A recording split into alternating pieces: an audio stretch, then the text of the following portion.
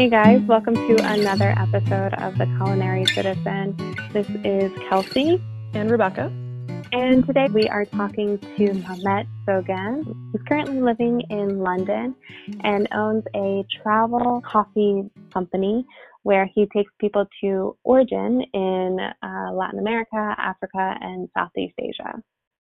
He talks with us a lot about actual coffee brewing methods, places that he goes, and also his background and how he got interested in the topic of coffee.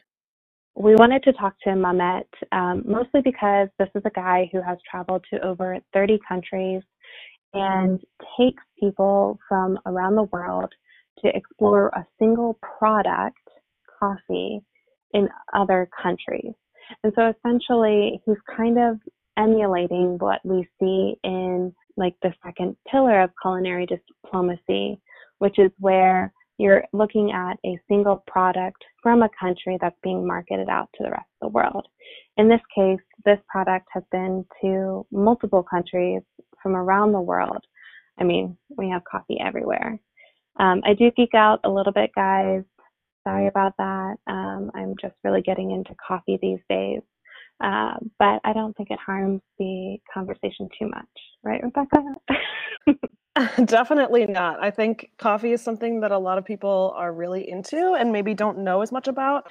And with the not new, but, in the last few years with all of the, the third wave coffee shops popping up everywhere all over the world, I think this is a really interesting topic and still relevant, even though that started a while back, because I think a lot of people, the general population, are really just starting to get into it, starting to explore coffee shops in their own cities.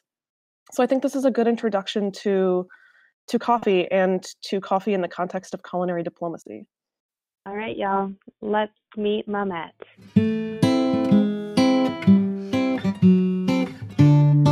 So can you give us a little bit of background of your company, Mehmet, of Coffee Origins Travels and how you started it all? Yes. So I was in the US previously, I think 4 years ago, as an energy engineer. And as a French citizen, my visa expired. So I decided to travel a little bit to South America because it was next door from Tampa, Florida.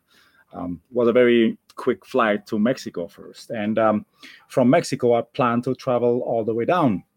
And I stopped in Colombia. And over there, I attended a workshop had by one of the 2003 or 4 Colombian coffee champion. And I decided to stay there to learn everything about coffee because I found a passion that connects the people and that had a true value to a community. And the coffee community in Colombia is quite important. And I also visited a lot of farms, coffee farms there. That's where I learned a lot about the coffee harvesting, processing, roasting, and everything about the coffee industry as well. Then I moved to London because the specialty coffee trend was popping 4 years ago. However, what I've realized is that the Colombian coffee in London or in Europe is better than in Colombia, and that was for me a real shock. And I realized that I learned that for the farmers, they ship the best coffee overseas to the United States, Europe, or Japan, and they have the lower quality for themselves. So then I looked at all those issues in the coffee industry during a coffee festival, because in London now we have one of the biggest, I don't know if it's the biggest coffee festival, but for example, 4 years ago, there were maybe 5,000 people across 4 days and just one floor. This year, the festival gathered 40,000 people and 3 floors full of coffee and caffeinated people. So 3 years ago, I have this basically idea to connect not just the roasters, but also the coffee drinkers, people who drink coffee every day, to the farmers. because usually seeing and visiting a farm, it's not easy for coffee drinkers, except in Colombia where the tourism is developed. But in other region, it's a real struggle, and only coffee professionals have this opportunity. So that's why I launched a travel agency specialized in the coffee regions, called Coffee Origins Travel, and we go and visit farms, harvest coffee as well, and see how hard it is.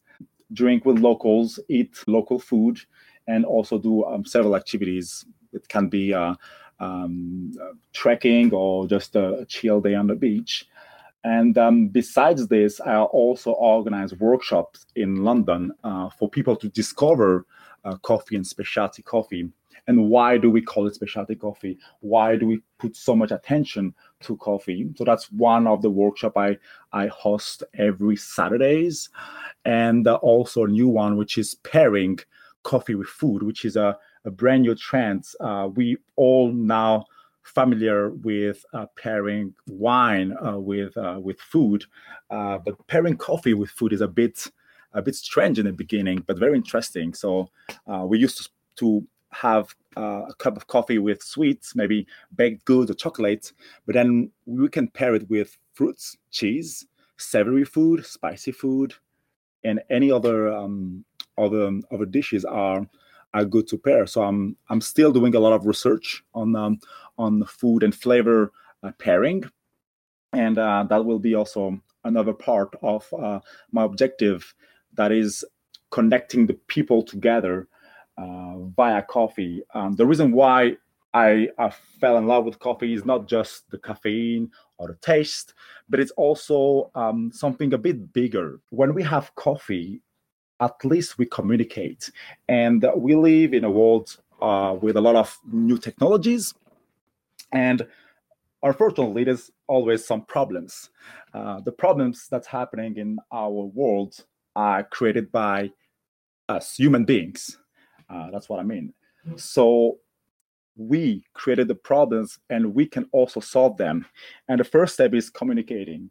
And whether we share a cup of coffee, debate, or even argue, at least we talk. And that's for me very important. That's why I love coffee shops, because I see people either working, studying, or just talking. And that's I feel very comfortable and empowered, inspired in a coffee shop or coffee environment. It is. I can mention many other situations like that across the coffee chain, from the farmer who picks the coffee fruits, to the roaster who release a flavor, and even the coffee shop, the baristas, or just the regular coffee drinkers. Can you explain for our listeners what specialty coffee is and how that might differ with third wave, or what, maybe in a couple of other words that they're more familiar with? Sure. So specialty coffee is a term that has been invented by the Specialty Coffee Association. When we hear the term specialty coffee, if we go by the rules, it's any coffee that is scored at 80 points out of 100 or higher. So how this scoring is done is through Q graders, which is the equivalent of wine sommelier. And we taste coffee from 10 minutes after steeping up to room temperature, and we assess different characteristics, which can be the fragrance, the aroma, the flavor, the acidity, balance, sweetness, etc., etc. And if a coffee is scored below 80, it's traded on the New York Commodity Exchange. Now, if a coffee score higher than 80, it's considered a specialty coffee, and the pricing system is different because of the higher quality. So this high quality is due not only through the farming, but also the roasting and the brewing. So let's say if you have a farm, you can pick one line or one parcel, and you'll have more transparency, more traceability than taking an entire region's coffee. Because if you have just one region or one country's coffee, it can be a mix of many farms that are under many different environmental conditions, many different rainfall, sunlight, etc., etc. Now, if you focus you harvest on one particular farm or even one particular lot, you have much more transparency and you can have more information so that the roaster, which is our second character in the coffee chain, who's releasing the flavor, will have more information to adapt his roast style to a particular coffee, and then it's all the job to the barista to make the coffee through different techniques, different methods, adjusting different parameters like the water quality, the water temperature, the dose, in order to give a coffee that represent the best the farm. And that's what I will call specialty coffee. It's having a product that represents a particular place in the world, rather than a broad generic term as coffee, which is just this bitter and hot drink. But once you go into specialty coffee and taste the coffee from Central America, South America, Africa, or Southeast Asia, you can have different taste profile. So the third wave is more an historical point of view. So we call the first wave the moment during the late 19th century, beginning of the 20th century. This is the industrialization age, where coffee was used only for its energetical benefit, just for the caffeine, regardless of the flavor. And it's also coincide with the invention of the espresso machine early in the 20th century. Then in the 40s, coffee shops started in Seattle that became a Starbucks in the 70s. And that's our second wave of coffee, because for the first time in history, we had coffee out of the office or out of home. So that's a big change in our behavior, in our society. And the coffee shop was called the third place after home and work. And we don't know exactly, but between the 80s and 90s, this third wave style started with specialty coffee, more focused on the quality of the coffee and the description of it. Yeah. So, what are some of the countries in Latin America, Africa, Southeast Asia that you take your guests to? One recurrent one is the one in Costa Rica. Every January and February, we organize the trip during the harvest season, so people can see and can actually go on the field and harvest their own coffee. So it's really limited in the seasons, depending on each countries. Each countries have different harvest seasons. So Costa Rica is between December to March. So we go there in January and February. I will go to Ethiopia with the tour this November. So that's Ethiopia is another one we do in Africa. Currently, we do not have any tour in Southeast Asia, but I will be in North Thailand, Cambodia, and Laos in December to see if a tour is feasible there, because there's new regions producing coffee now that is was unknown before. Apart from that, I'm also planning to setting up a tour in Brazil. I did it earlier, 2 or 3 years ago. And then I focused more on Costa Rica and Central America, because it was more on the demand. But Brazil is also a big coffee country, the biggest producer, and also it has the advantage that this harvest season is in summer, so it coincides with the summer holidays. When you set up a program, are you the guide on the trips, or do you contract with someone on the ground? And how do you build those relationships with farmers that you visit? I always go on site first, on the country first, and to build connection and see the possibilities. Then to hire a guide, a local guide, to take the tour with us, and I go with them in the first tour to make sure everything is according to plan. But as you mentioned, I always go before, so that's something I'm going to do this December in Southeast Asia. I will go and talk to the farmers, the local shops, any accommodation, and any local transportation companies. So I'm sure when you go on those trips to scope things out before your tours go, you learn a lot about the different cultures of those countries. Yes. What is important to you to teach your customers or your guests that go on the tours about those cultures through coffee? So through coffee, I want to give them the opportunity to experience something different. And when I say something different, is a different mindset, a different way of life, a way of thinking.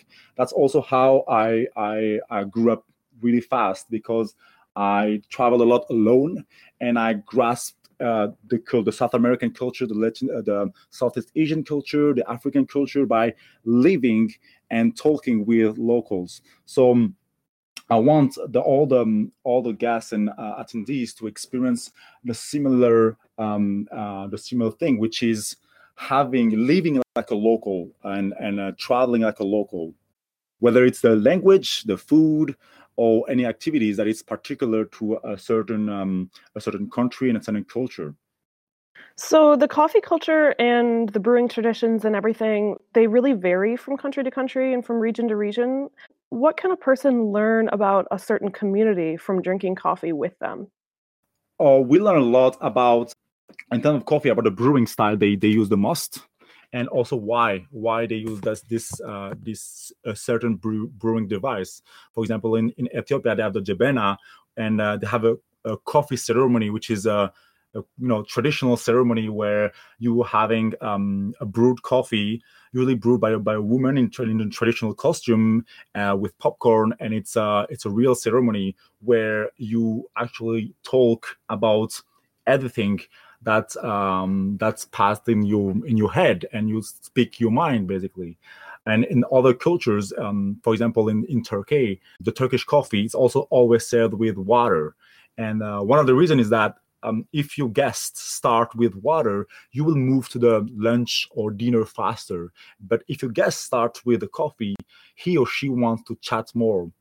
And that's a good basic occasion to exchange about each other's culture and understand what's the basic definition. When we meet farmers and other producers, they are, I would say, traditional and very local people. So it's always interesting to understand what's the definition of friendship, of business, or of love, success. We all have different way to define those things in life, and through coffee we discuss a lot about life in general. Since you've traveled to 30 different countries, have you noticed any similarities of how people take coffee? Yes, obviously there's a trend with countries that are close to each other. For example, in Southeast Asia, it's you can usually see condensed milk and coffee. So the coffee suda in Vietnam, but also the Thai coffee is very similar with condensed milk and an espresso, for example. So it's kind of very, very similar. And that depends also on the culture. In Asian culture, you don't used to have a lot of dairies, so and that's why they use a lot of condensed milk with very, very bitter or very dark coffee, and that makes a very nice beverage. In South America and Central America, you have more of the drip coffee. So in like the Cafe de Ola, or in Costa Rica, the coffee brewing style with cloth filter, for example. So it's Mm-hmm. really similar depending on what they have on the producing countries. Like in the South American and Latin American, and I would say Central American, will be a bit more a bit sweeter, fruitier, and a bit more chocolatey or nutty depending on the country. So you will adapt your brewing style differently. Whether that in Southeast Asia, which is a bit lower altitude, the coffee tastes a bit more earthier, and a bit Mm-hmm. grassier, earthier, etc. So adding sugar or any sweetening ingredient makes it a very delicious drink. Well, I just saw that you were in Saudi Arabia 2 months ago. Are you planning to devise a tour for the Middle East?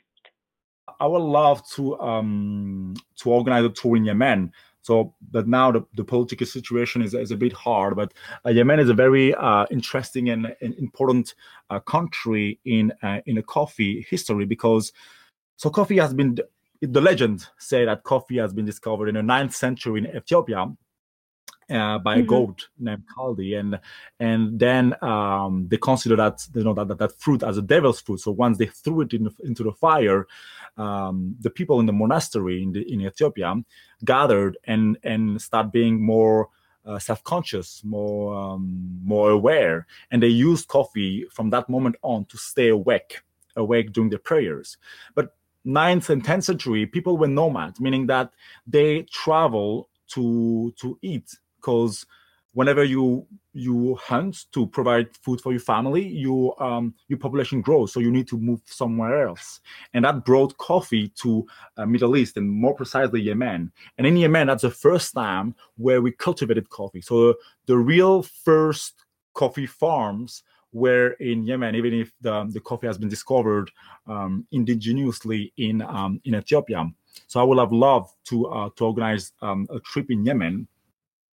But I was in Saudi Arabia and also a bit in Dubai in the UAE to see the specialty coffee trend, which is a very, Mm-hmm. very fascinating. So when you go to very traditional countries, it's a bit hard. For example, in Turkey, the Turkish coffee and the specialty coffee tends to go well. So meaning that the specialty coffee, it starts growing, even if you have a very strong Turkish coffee, traditional Turkish coffee, eager, I would say. In Italy, it's a Mm-hmm. bit hard because it's a home of espresso. Getting the specialty coffee to Italy, it's very, very hard. Now, the Arabic coffee, which is done, which is brewed with cardamom and other spices, is drunk everywhere in the region in Middle East. However, we could see a huge trend of specialty coffee and those third wave coffee shops in the Middle East. So it was very interesting to see two different world living in the same city, both the very traditional ones and the specialty one. That's really interesting that the specialty coffee world has kind of taken off in areas where there has been traditionally a more spiced coffee. I'm curious, what is your favorite coffee origin to visit, and how did you make that decision? Is it based on the actual coffee, the culture, the climate of the location? How do you choose? Uh, so basically, I visit those countries before, and my favorite coffee. That's just for the first question. Will be from Costa Rica, because it's both sweet and fruity, with a nice acidity. So that will be my personal preferences. But something I say to all the guests and during all my workshop is that the best coffee is the one that you like. And although we have a point system that that classify the coffees, there shouldn't be any discrimination on the coffee that you enjoy the most. So the best coffee is the one that you like.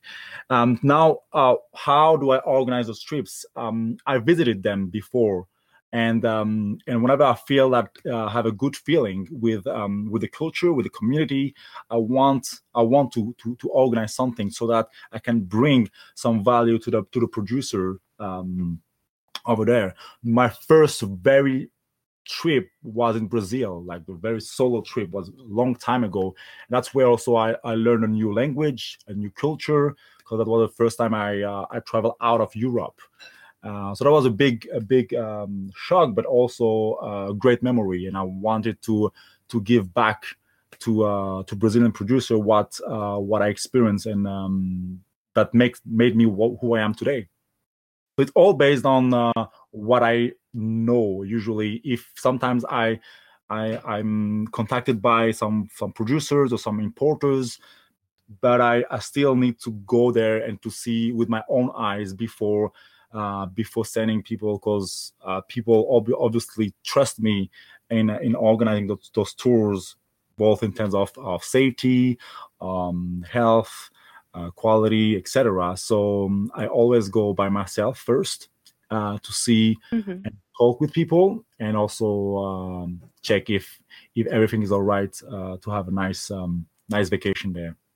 Well, if people are interested in figuring out their favorite coffee, how do they start building the palate and that knowledge to understand what they're tasting? So that's a very interesting question, and that's one of my main silent point during my workshops that I organize in London is everything about what you like, and that's why I brew coffees from different regions to help them taste different things and also figure out what do they like the most. I usually pick one coffee or two coffees from Africa, one from Central America, one from South America, and maybe one from Southeast Asia. And we able to taste all those different taste profiles so that they can see what do they like. Because once again, we don't know what we don't know. And my first objective is to show them why we call it specialty coffee and what is it, so that they can know that, oh, I prefer more acidic one, a fruitier one, a more chocolatey one, or a more bitter one. And so to build a better palate vocabulary, it's all about tasting. I didn't grow up with a lot of flowers, for example. So when I get into coffee, obviously one of the taste notes is floral, but I had absolutely no idea what was jasmine, hibiscus, or lavender. Talking to my barista about this today, by the way, because I Yeah. have the same issue. Yes, it's all our sensory, and our nose is very important. So our nose can detect up to 30 to 40,000 different aromatic compounds diversely. Our mouth only five, which is sweet, salty, sour, bitter, and umami. So whenever you're sick, you have a retronasal connection between your nose and your mouth that is clogged. So that's why you cannot guess if you're eating a strawberry or chocolate. Obviously, you can feel the mouthfeel, but in terms of taste, it's a very hard when you're sick. And you can do these experiments by pinching your nose and eating different fruits, and you'll see that it's very hard to tell if you're eating an apple or a pear. Now, once again, the sensory is all based on our childhood and our diet. That affects a lot what we are drinking now or tasting now. Because whenever we taste something, we create in our brain neuronal connection with memories. It's all based on memories. That's why to train a palate, it's always good to eat different fruits, have a very diverse and wide diet, I will say, so that you can be exposed to all kinds of flavors and aromas. That's why some people might have a better palate than others because they have a broader diet, and maybe in the childhood they had the opportunity to taste many different things. I had a chance to have a lot of fruits and also a lot of sweets. I love chocolate when I was a kid. However, I didn't have, as I said, a lot of flowers at home, so I had to train my palate and to drink also different teas and guess what is this or what is that by associating jasmine to maybe the smell of the jasmine thingy in the car, or those kind of connection I have to create with my childhood so that it can be an automatic